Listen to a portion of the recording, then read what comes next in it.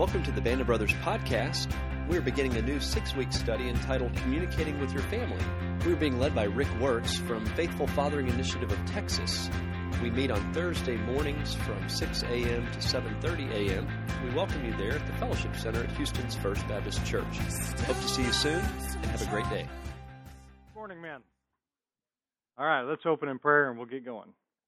Lord, do praise you for this day. Gosh, what a blessing it is to be up to enjoy the glory that is you in the morning. And it's a blessing to be here with men that are passionate about walking a bit closer to you tomorrow than today. And I just praise you for the commitment they have made to this study and commitment they made to each other in their small groups. I just ask you to be with us and guide us through this morning and our time together. And may your words be spoken and heard. We lift these things up in the name of the risen Lord Jesus the Christ. Amen. All right. Well, I know that Eric said it a little bit with tongue-in-cheek. I lived in London a couple of years, and I'm very familiar with their socialized medicine. So don't believe anything that's been out in print or out in the media, because I guarantee you the doctors love to see us Yanks come in with cash. And they would put us at the top of the list because they, of course, had to wait for the other money to come in, which wasn't always that reliable. So have no doubt, we still have the best healthcare system in the world. No doubt about it. All right. Well, how about those horsemen, men? Did you get to see a few of those horses running around this week? How about the homework? Is the homework doable? No problem? Got a little bit personal this week, didn't they? Didn't they ask about specific horsemen showing up and some examples? How was that to work through? Anything come out in discussion?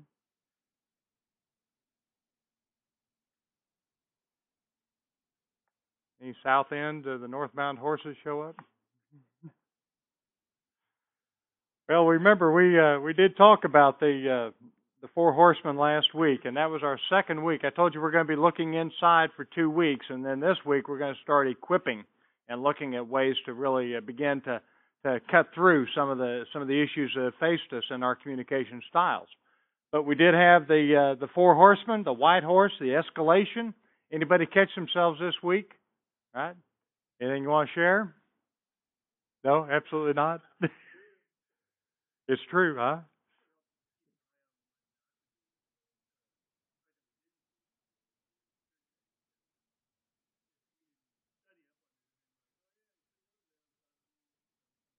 Good. All right. Any cap on the toothpaste issues? Or squeezing in the middle versus on the end? Yeah? All right. Okay. Isn't it amazing how the little things can escalate, though? And that's what I really found very powerful through this week, was the sensitivity to understand how quickly things can go. How about the invalidation? Any cell phone stories that you guys got to personalize? Any invalidation? Yeah. Wife or kids or what?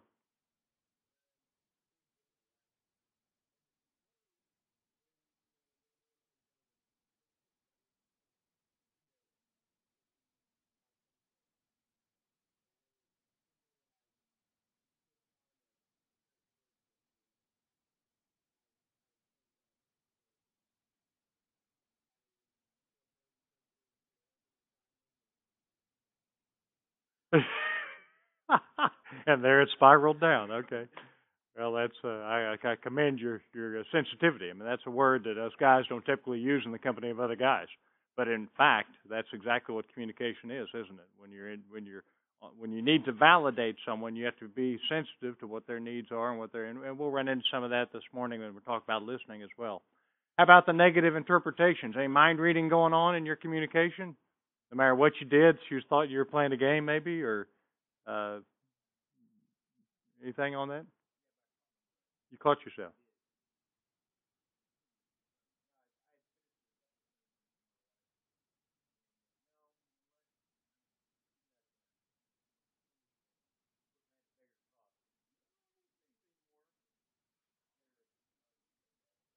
And was your mind reading accurate? It's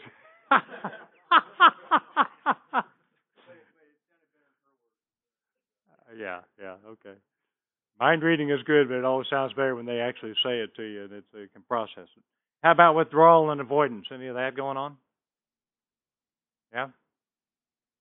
Who's withdrawing and who's pursuing? Uh-huh. And did she pursue more the more you withdrew? Uh-huh. Okay. That's the way it works, isn't it? And that's where, and I guarantee you, there's a whole culture out there of men that say, I'm withdraw, I'm out of here. Not just I'm going to withdraw until tomorrow, or I'm going to withdraw until tonight, but I'm out of the marriage, or I'm out of the situation.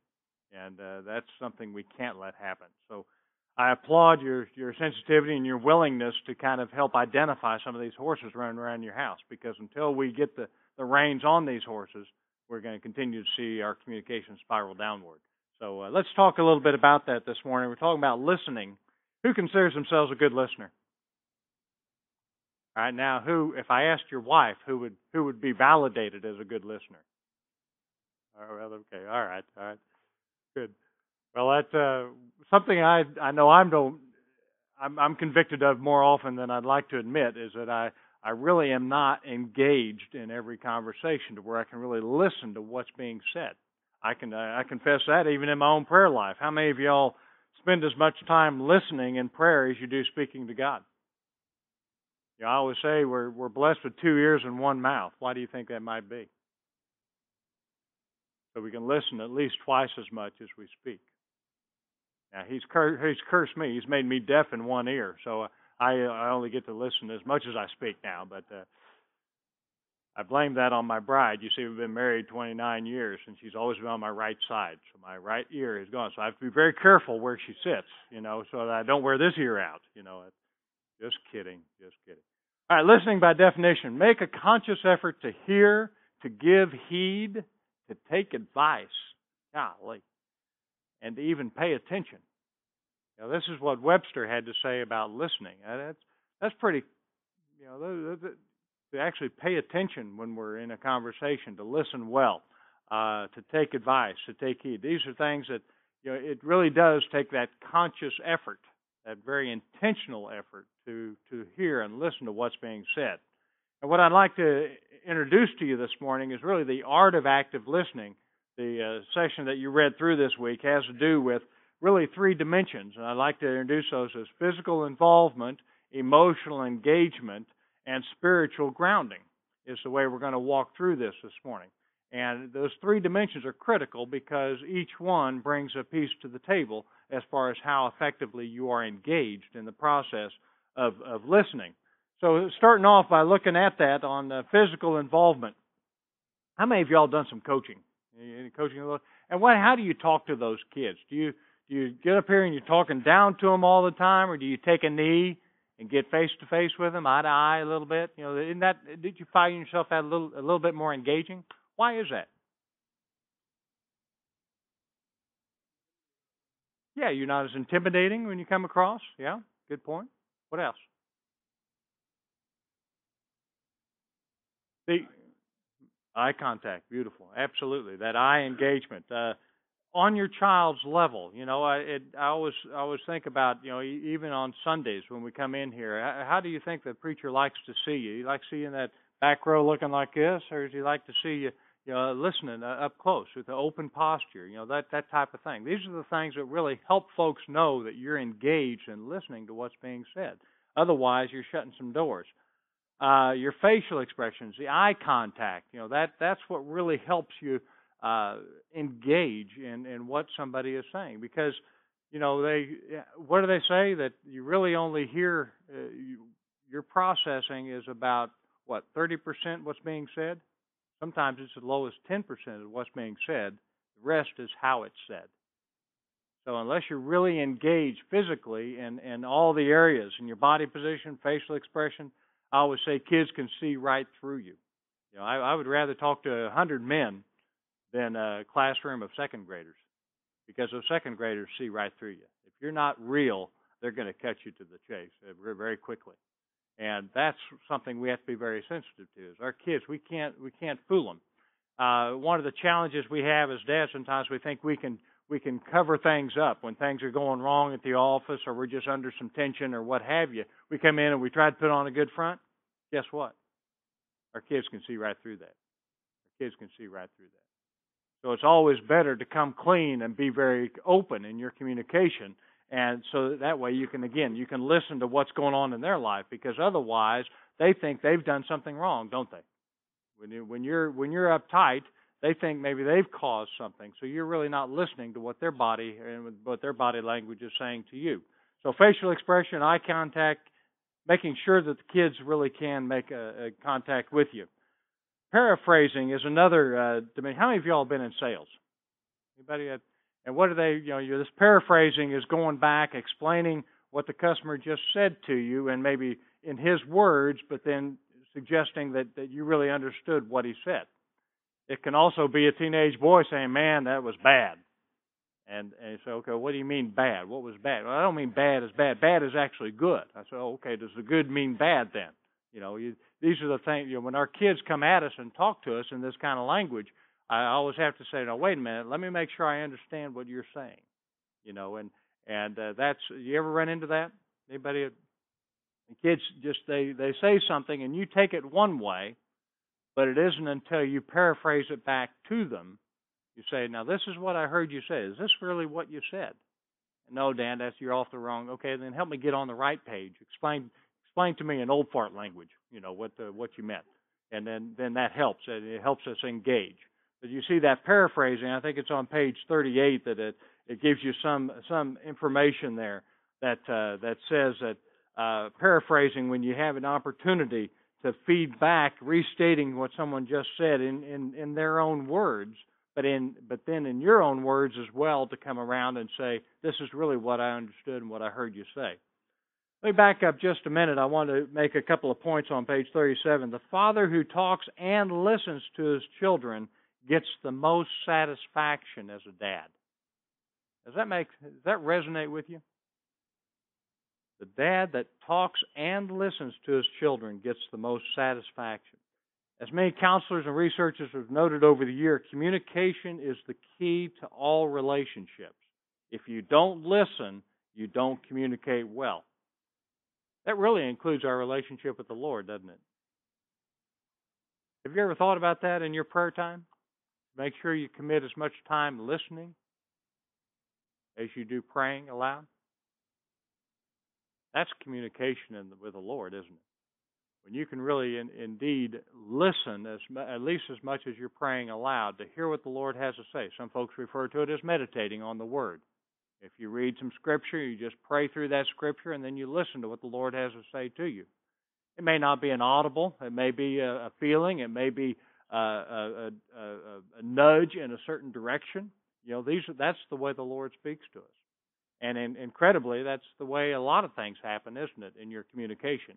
It isn't always what your wife has said to you or your kids say.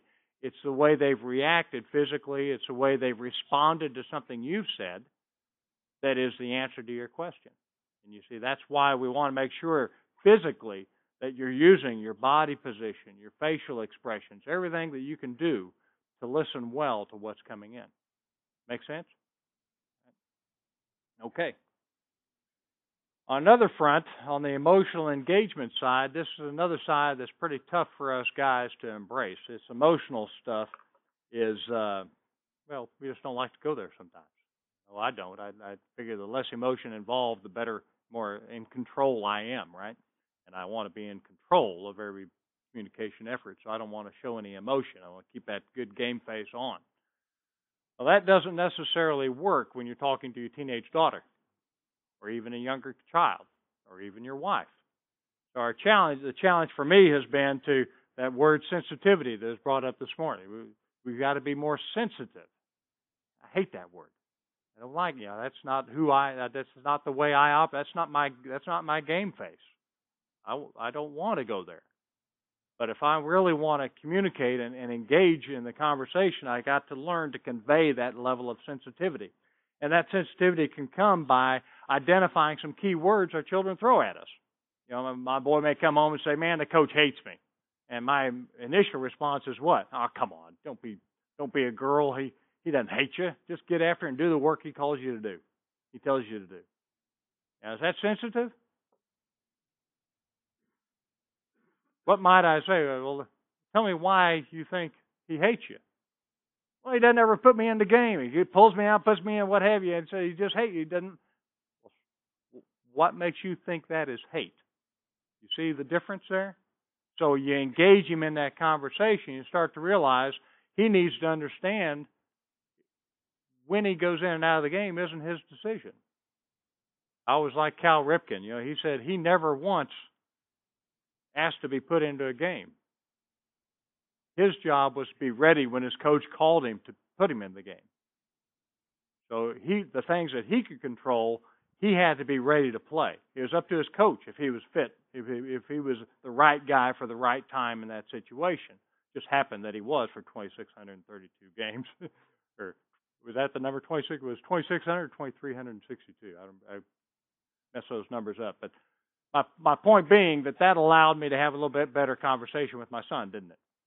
Versus just saying, suck it up. He doesn't hate you, just get after it. We actually were able to engage in a conversation. A lot more emotional when it comes to my daughter.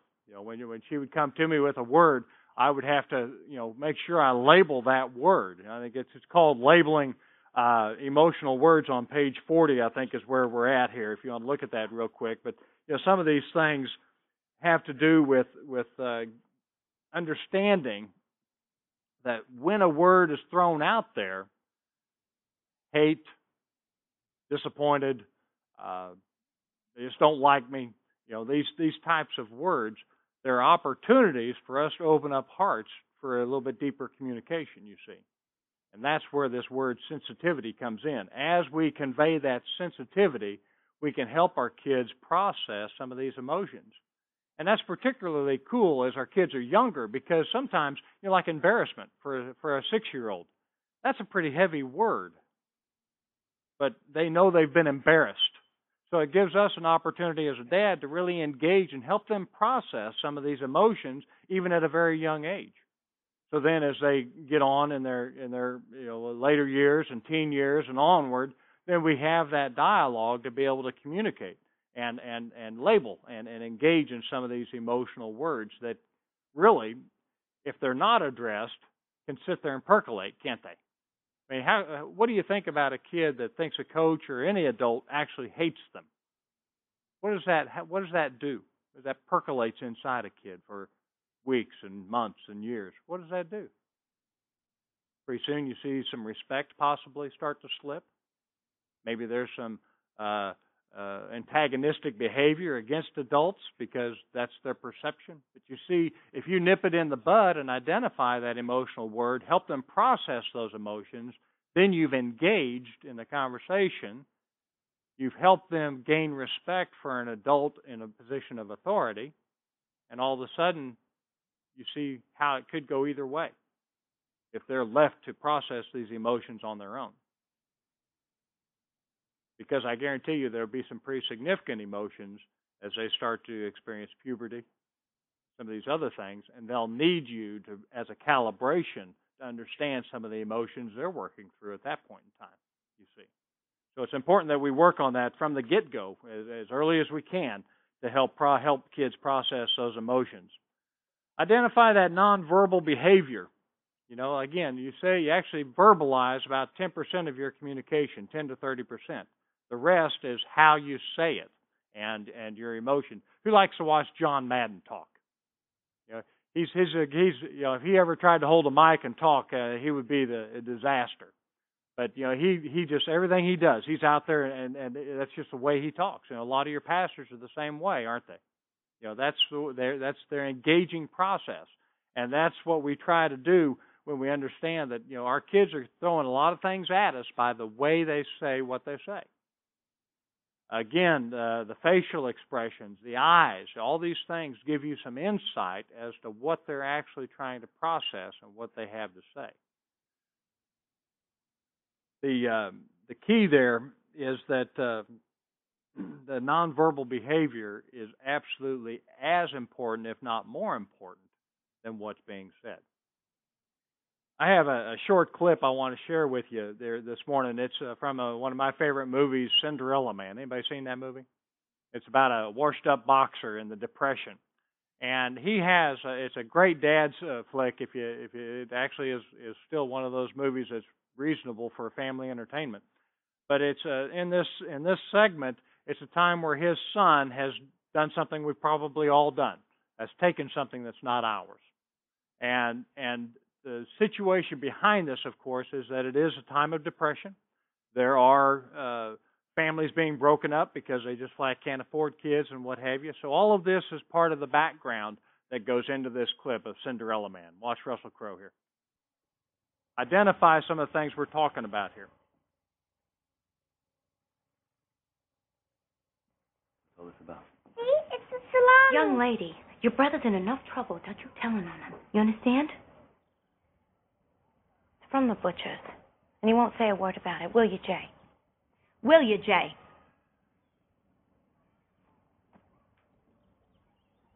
Okay, pick it up. Let's go. Do not test me, boy. Right now.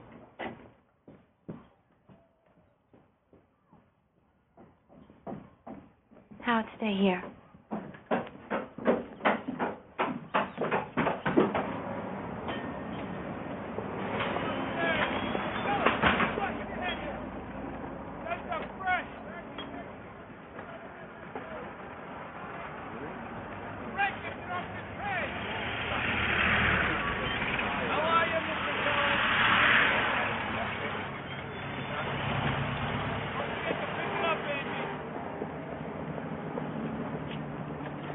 Marty Johnson had to go away to Delaware to live with his uncle. Why? His parents didn't have enough money for them to eat.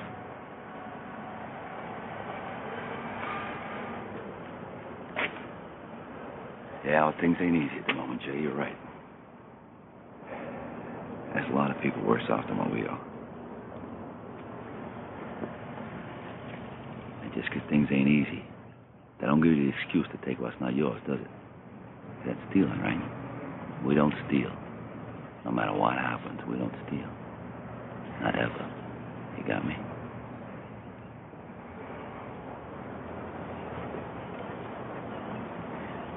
Are you giving me your word? Yes, Go on. I promise.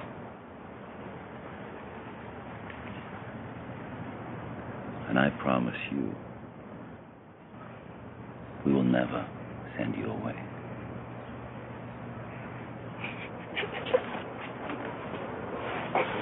It's okay, kid. You got a little scared, I understand. Okay.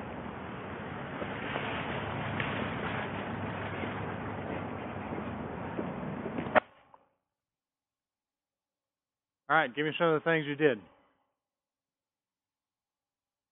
Got down, actually got below him, didn't he? What about when he first walked in there? He said, "Boy, don't test me on this." That was kind of the rule of my house. Beatings would continue until morale improved. What did he do? He let him know that he was dad, right? He was in control. He said, "Come on, don't test me on this. Get on in here." And the boy did. What else? What else came on there?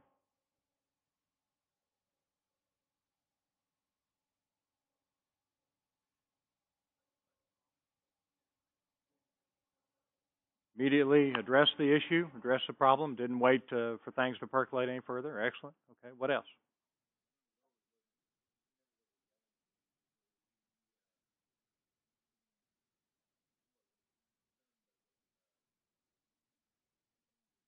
Right. Right. Okay. There's that the word that you don't want to use, or we don't like the word, is the sensitivity side. He was sensitive, wasn't he? He understood. It clicked with him that his boy thought if he didn't help provide a little bit, that he might get sent off, huh?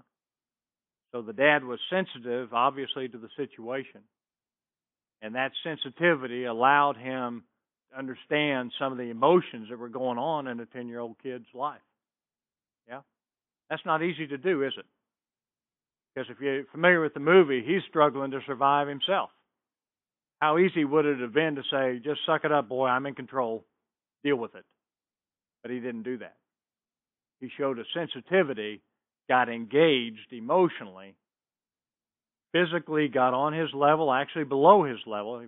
He started out above him, right? Then he got down like this, and then when he really got him to talk to him, he was below him, asking his son to share with him what was going on, and that he would promise to him that he wouldn't do that again. Yeah? So you see, when that kind of engagement is going on, then you have that opportunity to absolutely get in sync. At the end of the day, what did he say? I promise not to send you off.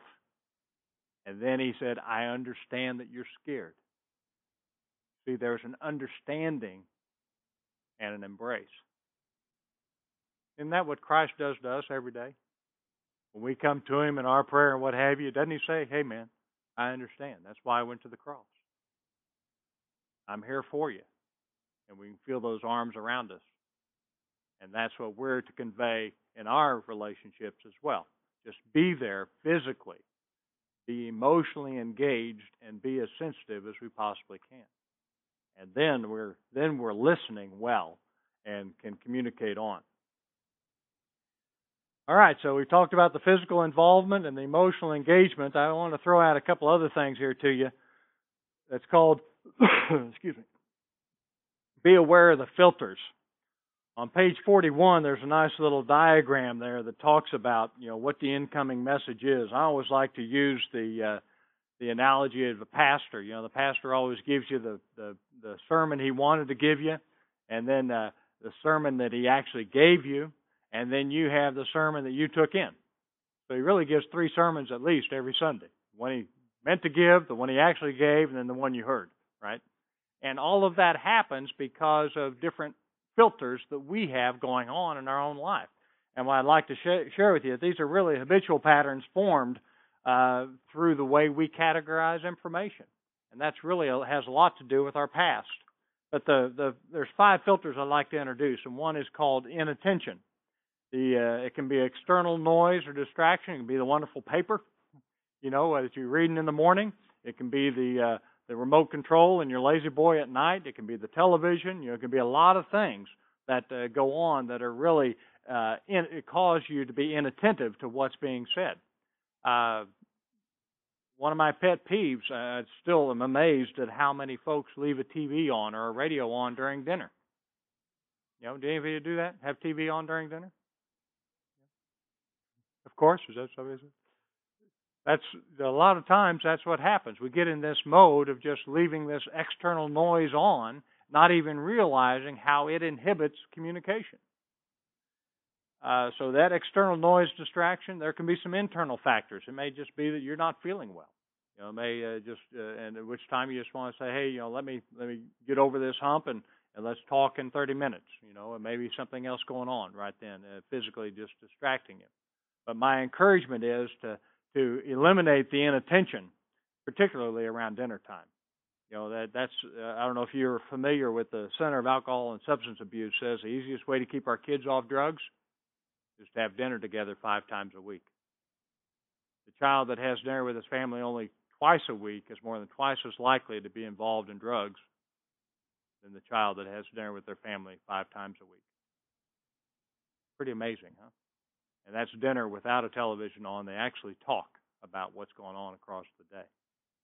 So that attention is critical, but that inattention is one of the listening filters that we have that inhibits our communication.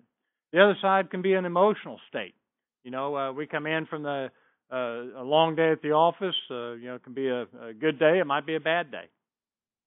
I always like to share the story of the mechanic whose car was broken down, so his boss dropped him off at the house one evening because he just needed a ride home.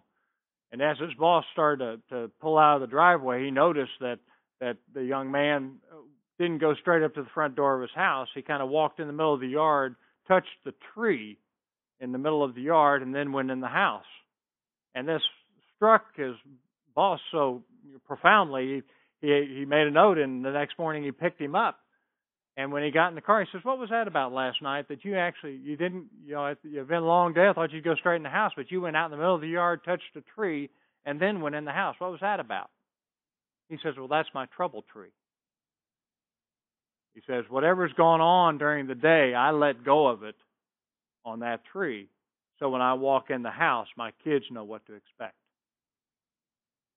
What a powerful dimension to be so in so sensitive to what he might convey when he walks through the door that he actually shared that he would let go of all of his troubles. So when he walks in the door, it's very consistent in his mood and his behavior. I don't know about your home, but I had no idea what to expect when I opened my door, and going in the house. Or if Dad was coming home, or if he was already home, he might be passed out, he might be, in a stupor, he might be normal. You just never knew. And that emotional state certainly inhibited communication in our home, I guarantee you.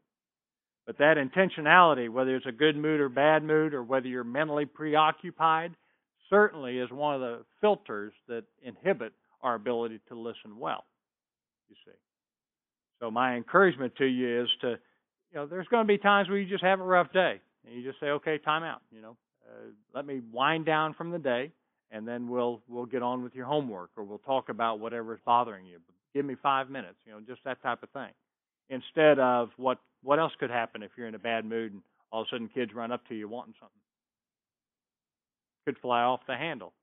You just say, get out of my face. All the negative potential in that communication far outweighs the ability. What we needed to do was control that filter that may inhibit that communication. Mentally preoccupied. That has to do back with what I was talking about. Maybe something's going on at the office. You've had a change in responsibilities. You may think that you're handling it well, but your kids understand there's something else going on. You don't wrestle as much as you used to, or you don't watch the TV with them like you used to, or don't ask them about their day for whatever reason. Why? Because you're mentally preoccupied.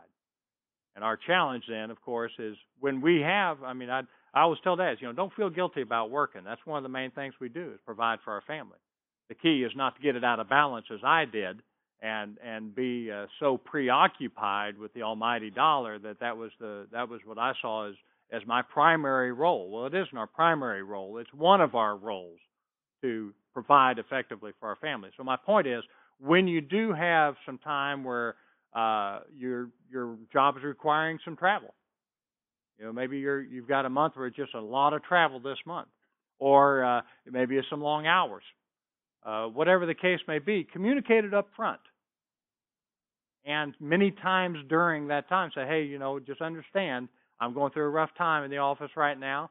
It doesn't mean I love you less or anything else. It's just that I am preoccupied, and I'm going to find a way to carve out some time for us later this evening or later in the week, whatever the case may be. But you see how you can address that up front versus reacting to it in a negative way. Make sense? How the emotional state will certainly provide and be one of those filters that filters out your opportunity to communicate well. Another side are your beliefs and expectations. These can be a distorted perception based on your personal experiences.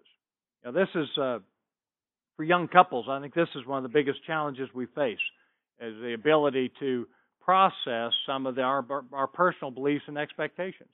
Because when we marry a young lady, what do we expect? We either want her to be an awful lot like Mom or maybe 180 degrees opposite of Mom, right? How do you convey that expectation in your relationship? And you know what? She married you because she thought you might be more like her dad. Or maybe not. So her beliefs and expectations and what goes on in that relationship, in your marriage relationship, has a lot to do with what you grew up under. And guess what? There's a lot of folks that grew up in single-parent homes. They have no idea how a man and woman are supposed to relate to each other.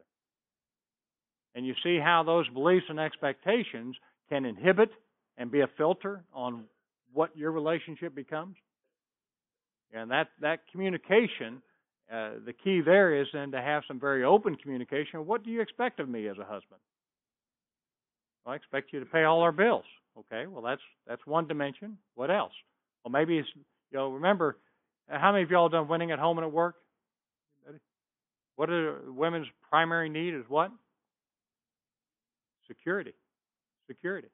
And that isn't just financial security, although that may be a dimension that's very important to her based on her upbringing, but it's also emotional security, spiritual security, relational security.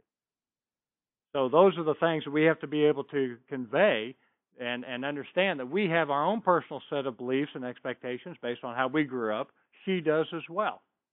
And then that gets a little more complicated when kids come into the picture because we parent how? Awful lot like our parents parented us.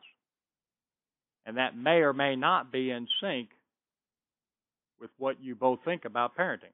So again, understanding that sometimes our perceptions are distorted by our upbringing. Or maybe they just seem distorted compared to what she grew up with. Either way, the perception is a distortion that needs to be addressed. And until we address that, then our beliefs and expectations completely govern how we react to every situation. Does that make sense? See how the more open you are on that communication, that helps you get over that hump and minimize the impact of this filter in any communication. Because we do tend to see what we expect, don't we? If you don't think that's true, let me just share with you my son when he would show a little bit of anger in a situation. I would go back to my hot-headedness as a tennis player. I played tennis because I couldn't find 9 other guys near as intense as I was. And I was a hothead. I mean, I'd throw the racket, I'd break the racket, I'd do all kinds of tantrums, all the stuff that was part of my intense competitive nature, but is really out of hand because I was really reacting to a bunch of other stuff going on in my life. But guess what I thought about when the first time I saw my son throw his bat down as a baseball player? He just tossed his bat down. What do you think I saw? I said, boy, you're supposed to just get my good qualities, not my bad qualities. You are not going to show this kind of anger. You're not going to, and I was way out of line. All he had done is tossed his bat down. And I immediately went where?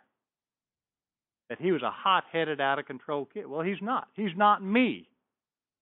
But you see, I would read that into his response, the way he acted, and respond because of what I expected from my personal experiences. The blessing is he didn't grow up in the same experience, the same life that I did as a kid. And he's not the same young man that I was. He is not a hot-headed young man. But you see how I very quickly, until I became more, sensitive, I could have really gone the wrong direction in that communication, couldn't I? That's where we have to be careful. So know that you tend to see what you expect, and what you expect has a lot to do with what you grew up under, and that always needs to be calibrated with your wife and within your family, within the context of your situations. All right, so beliefs and expectations is one of those listening filters. Another is just purely style difference. How many introverts do we have here? And how many of you are married to extroverts? Or how many of you have kids that are tremendously extroverted? There are differences in our communication styles a lot of times. My daughter is tremendously emotional and really out there in her communication.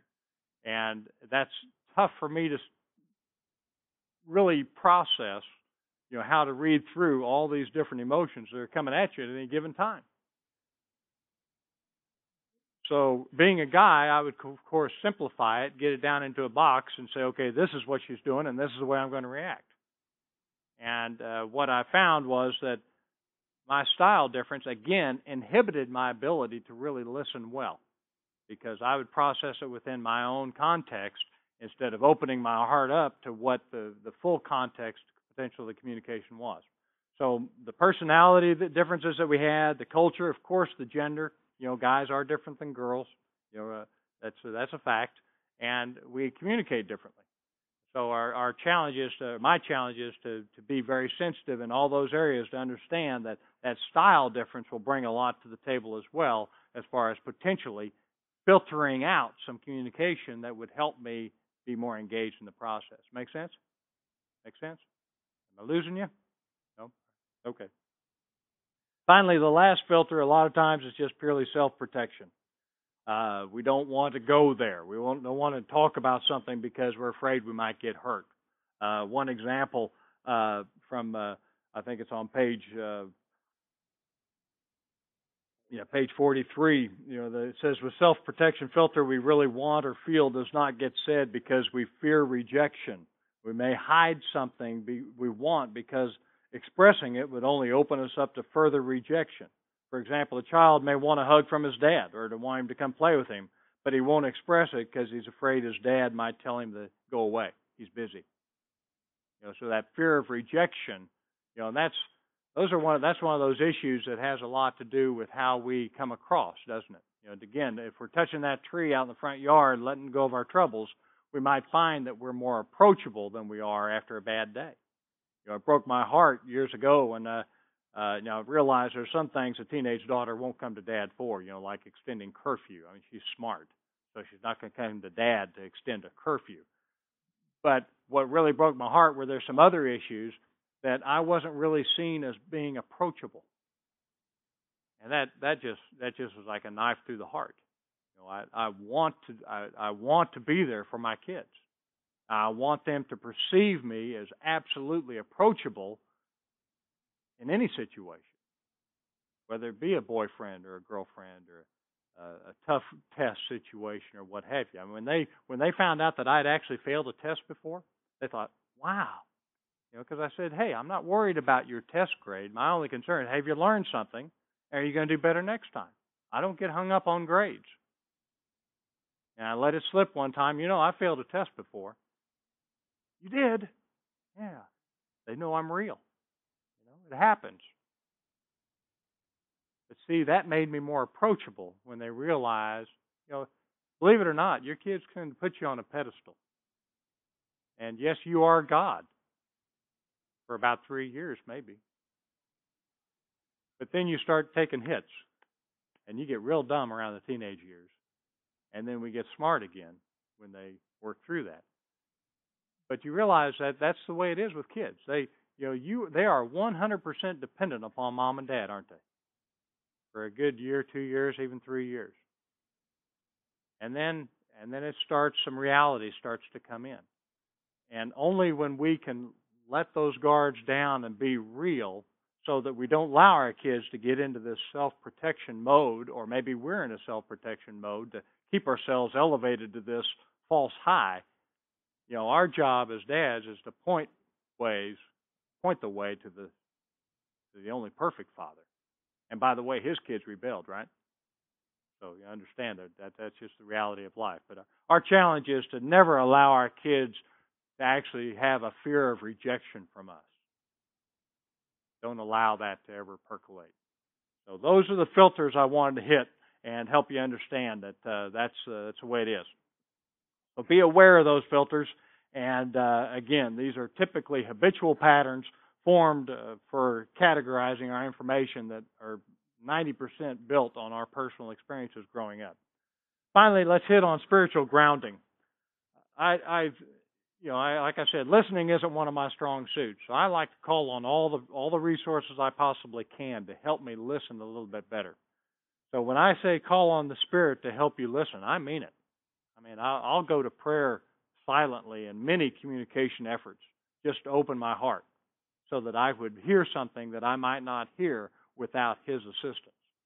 And I always like to share favorite Scripture passages. Romans 5:3-5 is the rejoice in our sufferings, because sufferings produce perseverance, perseverance character, character hope, and hope will not disappoint. That's something I like to share with my kids. And when I realize that we're going through some tough times, this is something I like to help them know that, hey, suffering is part of the deal. They both enjoy. My son enjoys sports. Well, that's one of the things I convey. I say one of the nice things is the hits you take when a coach doesn't play you, when you don't understand what's going on, and then you have to understand that you only control what you can control, and understand that that's part of life.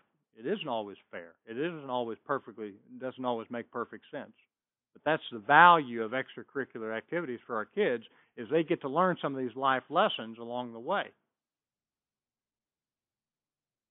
But Romans 12:2, don't conform any longer to the pattern of this world, but be transformed by the renewing of your mind. Then you will know God's will, His good, pleasing, and perfect will. As I don't allow myself to conform to the pattern of the world, I can open myself to the pattern that He calls me to be the father He calls me to be. And that opens up a whole new level of communication in our home. And it opens me up to a whole new level of being able to listen. Romans 15:13, be filled with all joy and peace as you believe and trust in the Lord. Always, when does peace gone from our home? When I'm believing in me and not in Him enough. Some days I believe in Him, and some days I'm the guy I believe in. You ever heard that? It's when I get in that mode of believing I'm actually in control of something that I tend to see the peace drift away a little bit. But as I believe and trust in Him, then I am filled with all joy and peace. And that's what I have to remember again, when it comes to listening. As I can do that, then I can reach some of those pinnacles a little bit better. So spiritual grounding is paramount. Now, my question to you, does this all make sense? Being physically involved, emotionally engaged, spiritually grounded, does that sound familiar to anybody? Does that reflect anything to you? Again, I don't want you to think this is Rick Wirtz's philosophy, Remember, we had Jesus the Christ here in the physical. He told us He was going to send us the counselor for the emotional. And, of course, we have the Heavenly Father in the spiritual dimension. So you see, we're really, when it comes to relationships, when it comes to listening, it's really about emulating our triune God that we speak of, our Father, our Son, the Holy Ghost. That's what we're called to do. So that's my encouragement to you today, is really keep those three dimensions at the forefront of your mind in your communication across this week. You've got a tough week ahead of you.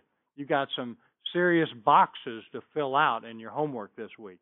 All right, so I'm going to encourage you to stay on top of your homework, to do something every day or two, because there's an active listening chart on page 45. There's identifying emotions and my words to help my child process those emotions. That's on page 47. There's some things there's another one that, talking about filters on page 48. So there's some boxes that you have to stay on top of that will help you process some of the things we've talked about this morning. So it isn't an easy thing to do, but keep in mind that we are talking about a dimension that is exemplified from page 1 all the way through the Scripture.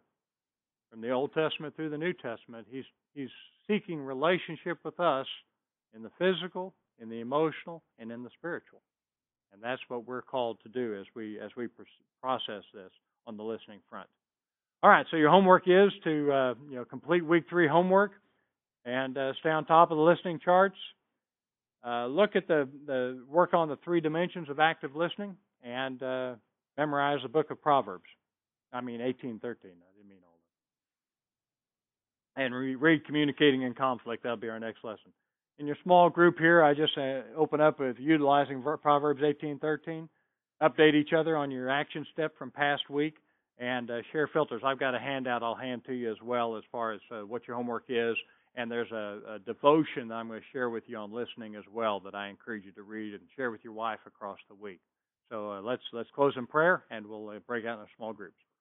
Lord, thank you again for just being who you are and doing what you do. We praise you, Lord, for giving us your Son, for sending the Holy Spirit as a counselor in our life, and Lord, certainly being present as our Heavenly Father.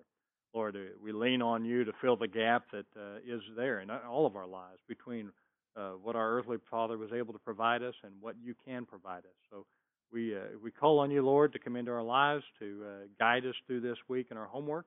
But, Lord, I especially ask you to open our hearts through this small group time, that we can be real and just share our walk through this lesson together. We lift these things up in the name of the risen Lord, Jesus the Christ. Amen. All right, small group time.